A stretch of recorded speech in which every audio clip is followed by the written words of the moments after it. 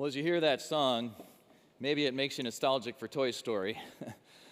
I think about when I was a kid and hearing that song, like, that's the kind of friend I want. Maybe as you hear it, you think of that friend. Like I think of my friend Carl. Who's that person in your life that they've seen you through that kind of stuff? The ups, the downs, the good, the bad, and they're always there for you. But now think about, could you imagine singing that song to God? Or maybe flip it around. Could you imagine God singing that song to you? When the road looks rough ahead and you're miles and miles from your nice warm bed, you just remember what your old pal God said. Is that okay? I actually remember when I was a kid, my grandpa took me to a concert, and my grandpa was a Christ follower, and so this concert was all Christian music. And one of the songs that they sang is actually this classic hymn, one of these like centuries-old songs that people have been singing in churches for all those years. And it was called, "What a Friend We Have in Jesus." And how we miss out when we don't take everything to him in prayer. And if you knew my grandpa, whenever he sang, he had the booming voice, "What a friend we have in Jesus." It's like seared in my memory. But I had the same thought. I don't think you can call him that. Because if Jesus is really God, then aren't we supposed to call him like creator or all-powerful? It's like a little sacrilegious maybe to call him a friend. And yet, over the last few weeks in this series, we've seen this line from Jesus that when he was talking to the disciples, he actually said to them, "No longer do I call you servants, for a servant does not know what his master is doing, but I have called you friends." God, in the flesh, looking around at people and saying, "You're my friends." And still, it's hard to picture it, right? Because if there are 7 billion people on the planet, does Jesus really want to listen to me complaining about my life? Is Jesus going to go fishing with people and hang out, grab some lunch, show up at a wedding? Except all of those things I just listed are things that Jesus did when he lived on earth with his friends. And so as we look into what Jesus thinks friendship is like, it's actually in this same conversation, just a few seconds before this, that he gives us this definition for friendship. He said, "Greater love has no one than this, than to lay down one's life for his friends." Now, that's a pretty well-traveled saying, but it actually starts with Jesus. You see it pop up in movies here and there. In fact, the first place that I encountered this quote was Disney's The Jungle Book from 1967. That was the movie I watched on repeat as a kid. And my heroes as a kid, it was like my dad, Scottie Pippen, and Baloo from The Jungle Book. When he fights Shere Khan at the end and he almost dies and they think he's died, and Bagheera the Panther says this. Wow, that's a show of friendship. So imagine my surprise when I start reading the Bible and it's like, hey, they stole that from Jesus, right? And it's a pretty intense picture of friendship, right? Jesus just took this way past hey, we like the same football team. We could probably be friends. Oh, hey, you went to the same high school as me. We could connect over that. He says, hey, here's the greatest love you'll ever see. Lay down his life for his friends. That's intense. Because even if I think about the friends that I have and I thought, yeah, I'd be willing to, I've never really had the opportunity. Right? That doesn't come up a lot. And so it helped me a little bit because I realized I often think that the Bible is has potential to be out of touch, right? Because even the newest stuff in here, it was written 2,000 years ago. But the more you dig into it, you realize it speaks exactly to our culture because the problems humans have always been the same. In fact, there was a Roman philosopher living in Jesus' day named Seneca. He was born within a few years of when Jesus was born, and he died about a couple decades after Jesus died and rose again. So this is literally a contemporary of Jesus, and look at how he described the problem they were having with friendship in the Roman Empire. These are these so-called fair-weather friendships. One who is chosen for the sake of utility will be satisfactory only so long as he is useful. Hence, prosperous men are blockaded by troops of friends. who would have thought that the fair weather friend, that term was coined 2,000 years ago, and we still deal with that today. That so many of our acquaintances, hey, we're in it as long as it's easy and fun, and you can help me out, and I can help you out. The more successful you are, sometimes you find yourself looking around and wondering, do they like me? Or are they hoping for a big bonus this year? Right? And that our relationships become shallower and shallower instead of deeper and deeper. And so Jesus is giving us a different picture of how to solve this problem. Essentially what he's saying is, start friendship with an others first mentality. So when he says that he's willing to lay down his life, we'll see a picture of what that means for Jesus. But if we're going to model that, it just starts with am I willing to give up my preferences and my comfort for someone else's needs, for someone else's preferences? That's a lot harder to do than it sounds. The good part of me when I'm sitting and thinking by myself is I would certainly do that. I would do that for my wife, for my children, for my friends. But in the moment, the most natural thing in the world, and not even to be cynical, but the most natural thing in the world is to think about my needs, right? I have no idea how many of you are hungry right now, but I'll know if I'm hungry. I have no idea how many of you are thirsty, but I'll know if I'm thirsty. So the most natural thing is I'm thinking about myself, my preferences, my needs, how I hope things go. Can I actively set that aside and have the mentality of, what do other people need? What would it look like if I gave up some part of my own comfort for them? And so a story that I heard recently that really has clicked for me, and I've been practicing this now for, I think about 3 weeks since I heard this interview. There's a writer for the New York Times. He's also written for The Atlantic and a bunch of different things, gets interviewed on TV all the time, named David Brooks. And in 2013, David went through a pretty painful divorce. So his career had been very successful, his family had been successful, but now he was feeling hurt, he was feeling that loss, and he was feeling alone. And so it kind of sent him on this new journey sort of in the middle of his life, trying to look at himself and say, how do I deal with my loneliness, and how do I deal with the fact that I'm realizing I'm not good at connecting with people?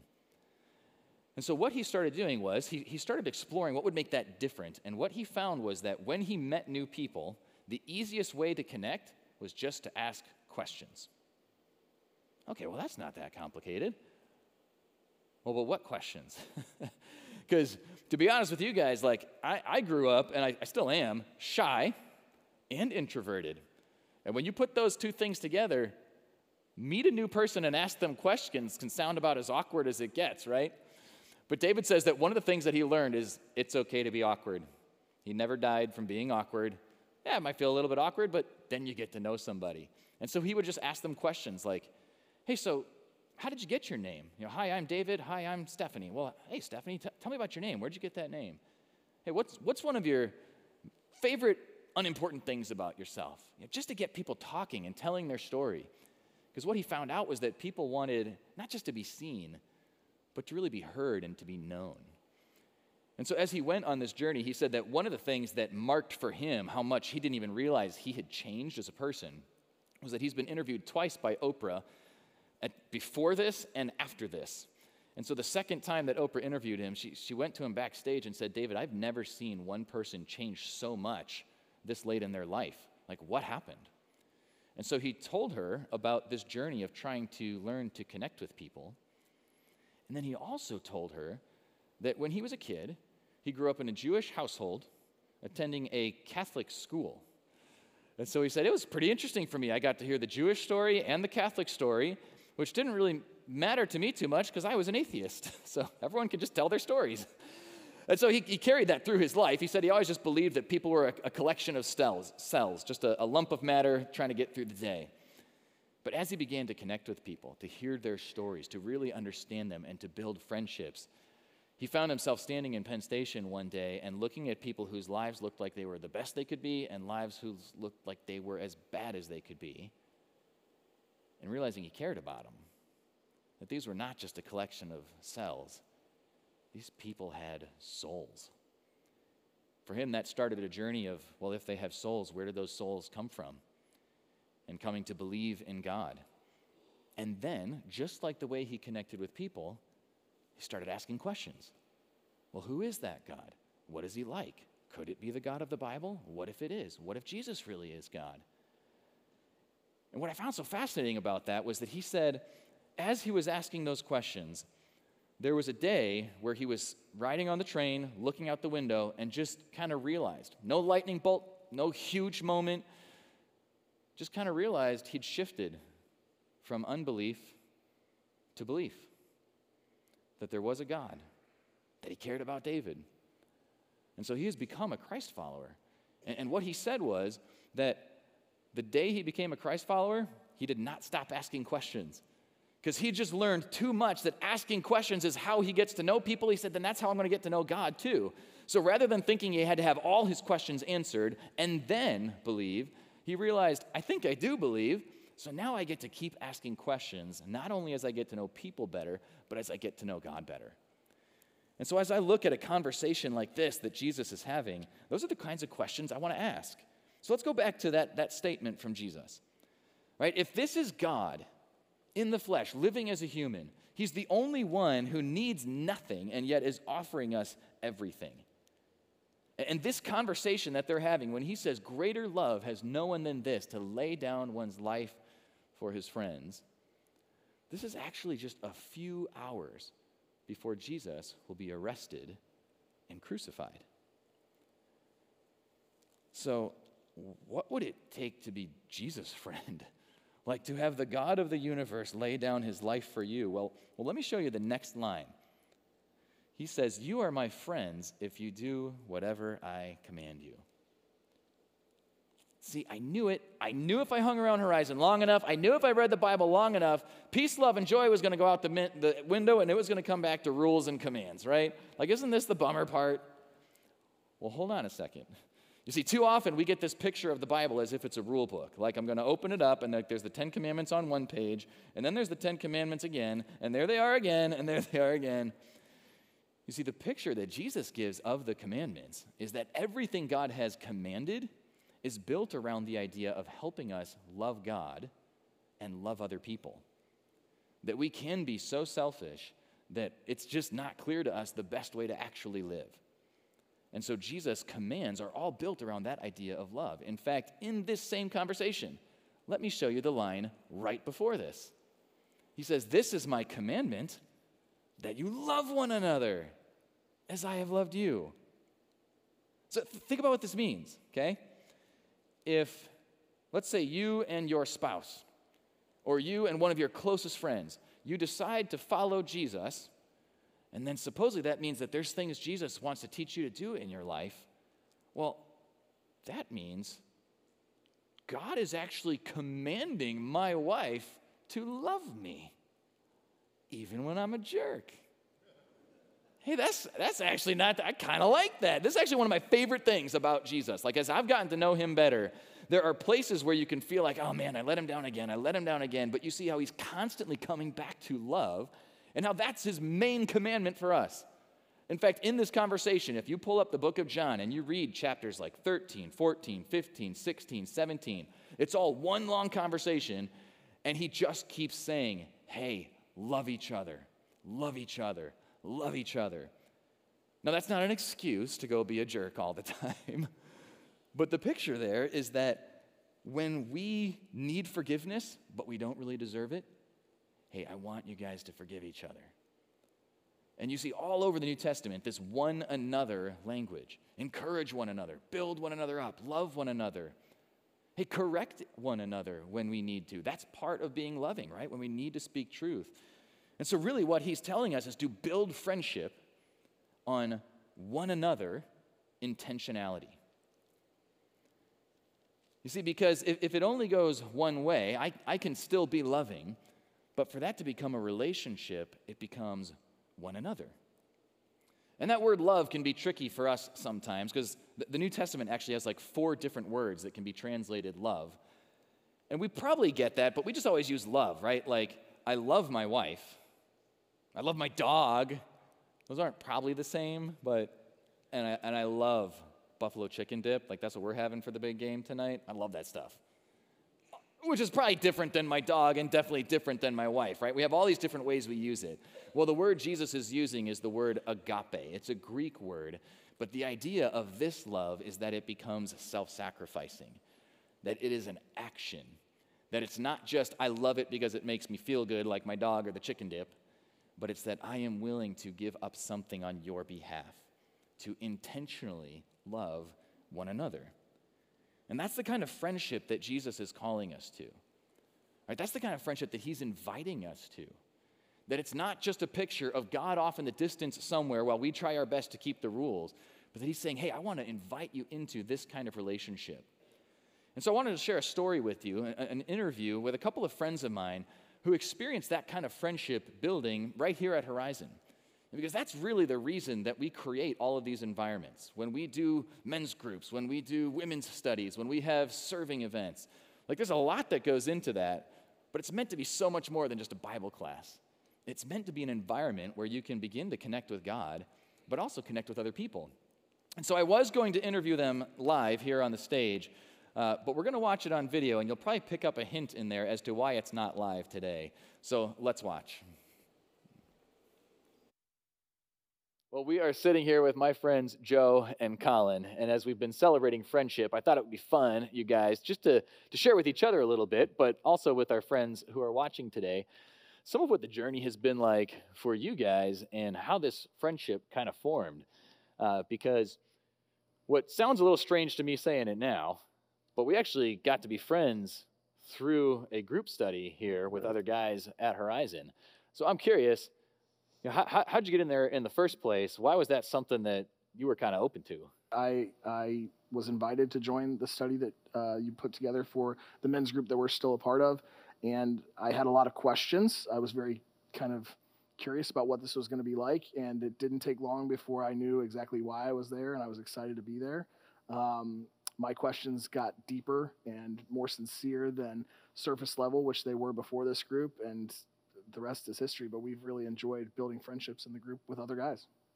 Yeah, well, and you were telling me that more than just like taking a class to learn some stuff about the Bible or whatever, it was really guys like Joe that you felt like, hey, going through this with somebody else, hearing the way they're thinking about it, really helped you. So what was that piece? We all just started asking deep questions and having really deep, meaningful conversations, and friendship was a byproduct of that pretty quickly.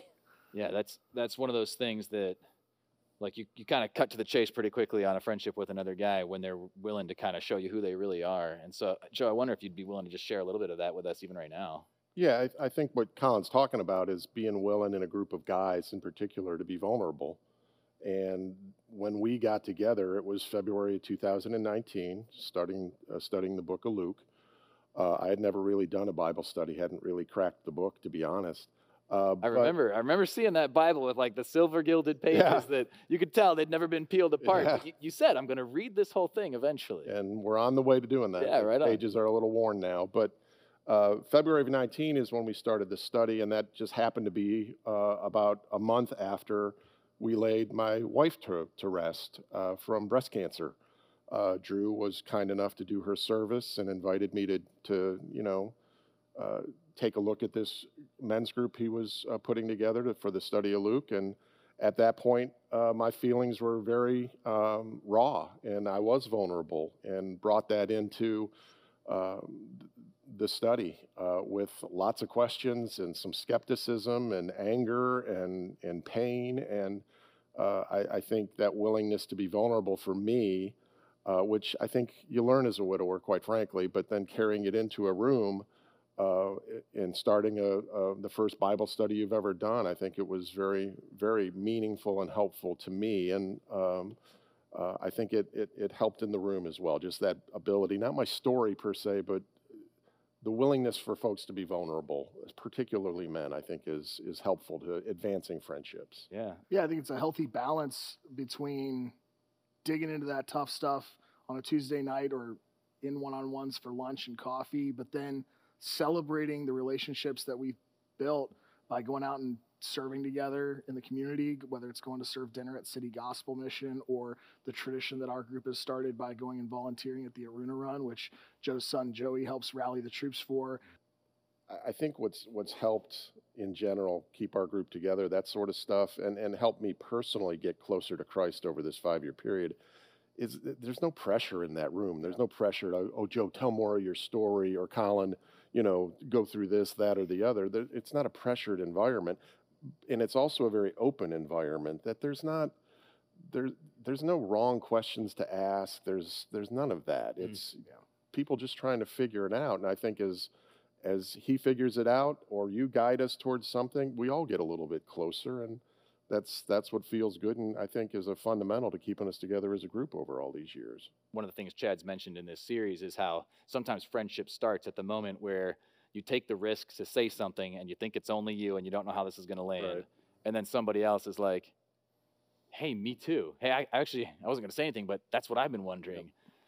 And so I think about how, starting like that, and now all the stuff that we've shared together, and there's been weddings and babies and baby's on the way, or by the time this airs, maybe a new baby here, baptisms and celebrations, and just so many cool things. So, guys, I'm really thankful for you just kind of sharing, not only here with me and with our friends, but just life, just being friends. I just really appreciate you both, and thanks for being willing to share with us today.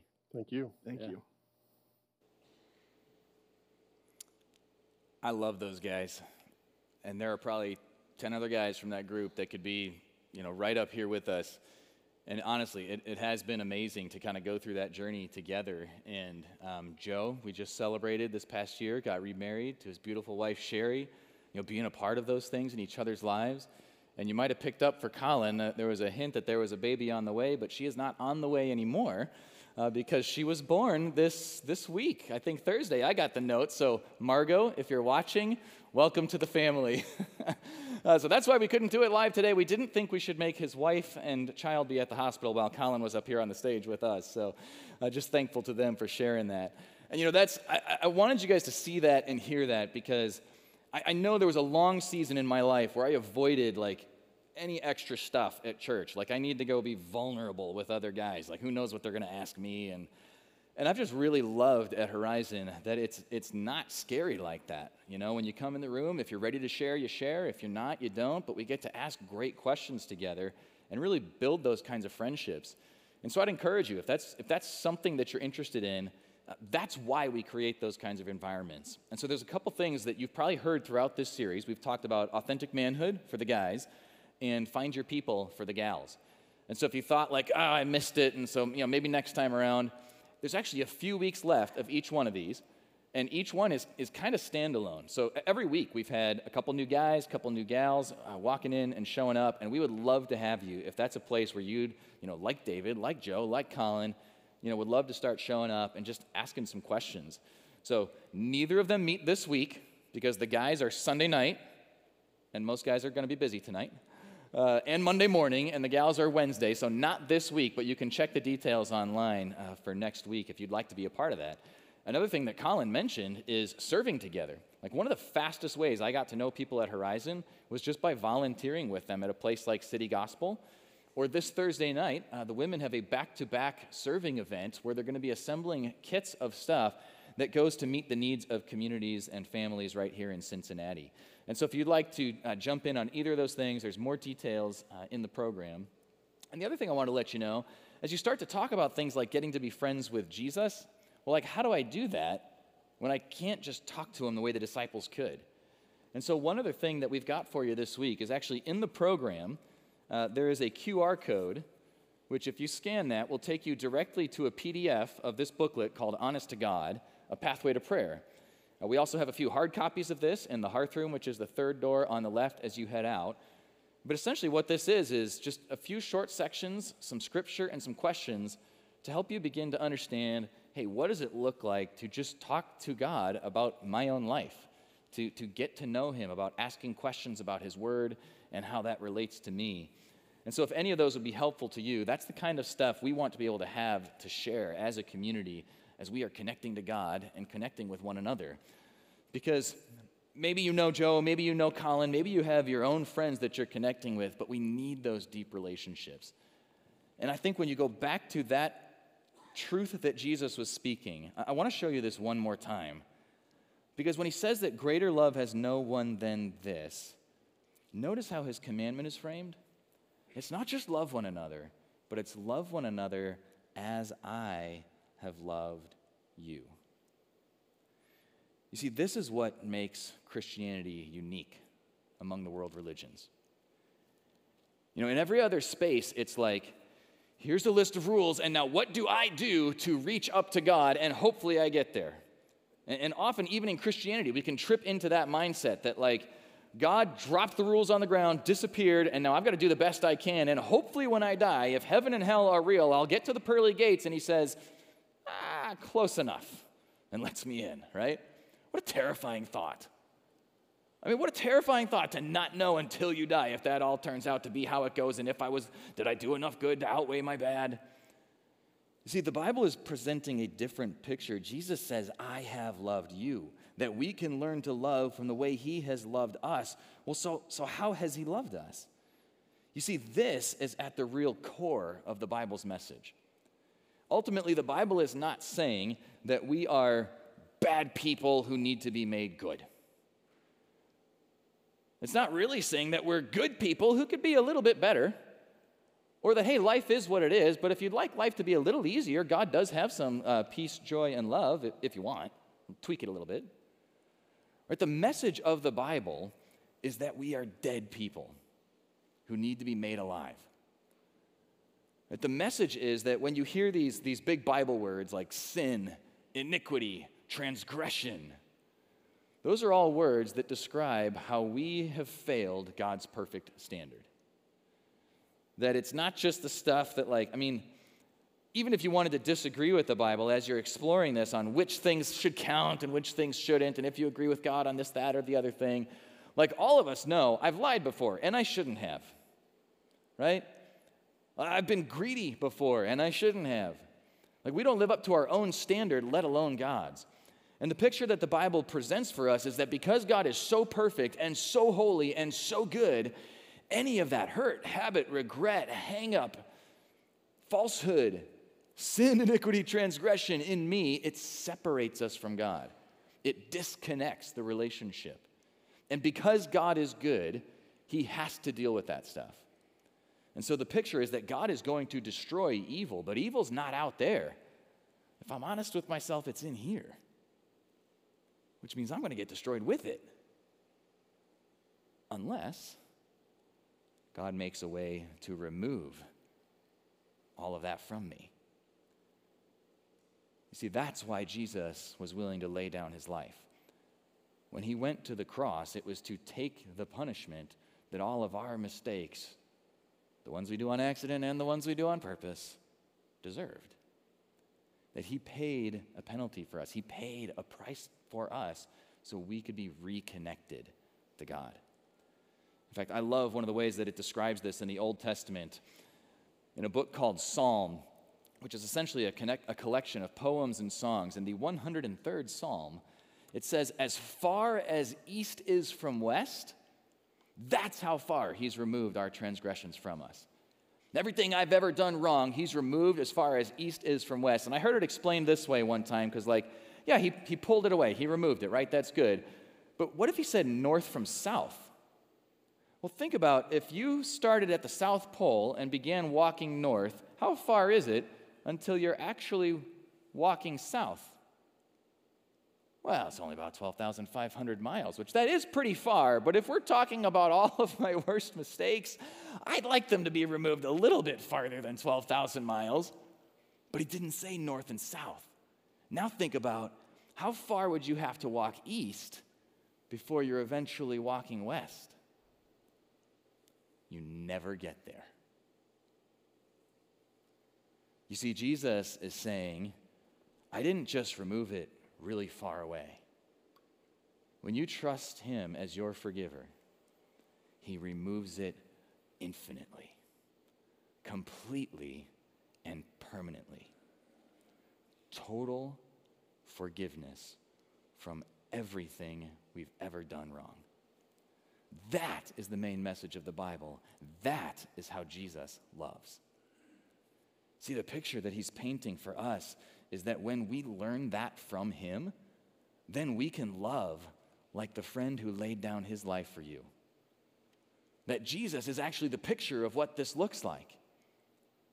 right? That God is looking at us and saying, I'm willing not only to teach you that, to tell you to do that, I did that for you. And so then you start to think about how this applies. It means I'm willing to forgive when someone seems unforgivable, because that's what my friend Jesus did for me. I'm willing to love when someone seems unlovable. You ever had that moment? I have that moment sometimes where I'm like, and my wife is like, but you need to love them. And I'm like, you're making it worse. But you're right. And one of the most clear thoughts that comes through is like, Jesus, you did that for me. Well, how could I not offer that to them? Would you help me love them when they seem unlovable? Because that's what my friend Jesus did for me. To give up my preferences, to give up my comfort, to love someone else. To love like the friend who laid down his life for you. I mentioned real briefly earlier my friend Carl. Like when I hear that Toy Story song, that kind of stuff, like that's the kind of friend that I think about. I've known him since 7th grade. He's one of those friends, like you've been friends long enough, you've seen all the good stuff, all the stupid stuff, you had the fist fights and you made it through. And he's one of the most generous people I've ever known, one of the most helpful people I've ever known. And like when our minivan broke down on the side of the road, we blew out a tire, and like I'm trying to take care of this, but I'm trying to take care of my family. It's Carl who shows up in his minivan and took my family, took care of my wife, took care of my kids while I figured out what I needed to figure out. Like I just knew right then I can call Carl. And one of the things that I've thought multiple times in my life is like, I want to be more like Carl. I want to be that generous. I want to be that helpful. I want to be that caring. And I realized I want to be like Carl because Carl is trying to be like Jesus. Carl's friends with Jesus too. And that's where he gets his model from. That's the kind of friendship that's being painted for us. And so I think if Jesus was going to pull this passage out from the day that he actually went to the cross and hand it to you today, what he's inviting you to is to build a friendship with Jesus. That's what he wants for you. And I know that like sitting here, watching this online, like when I say that, it still feels like with you all. Well, yes, with you all, but also with you individually. With just you. And you. And you. And if we stay here till the Super Bowl starts, I can go around the room. We can do eye contact on every single person. It's true. With you. Jesus wants to build that friendship. And so for some of us, there are the social butterflies who maybe they feel like they have 40 friends, And there are others of us who it's like, man, if I just have one good friend, like that's so good for my life. But I would encourage all of us, as you're building friendship with other people, explore what it means to build a friendship with Jesus. I'd love to just lead you in a prayer as we finish this morning, because maybe you're sitting there and thinking, hey, I want that friendship. I've been thinking about it. I've been coming to Horizon. I've sat through this series. I've looked at these things. Well, maybe you just even want to take this moment right now. We'll close our eyes. You can just talk to Jesus, and maybe you just want to use words like this. Jesus, thank you for being my friend. Thank you for laying your life down for me. Thank you for forgiving all of my hurts, my habits, my regrets, and my sin. I want to be your friend too. In Jesus' name, amen.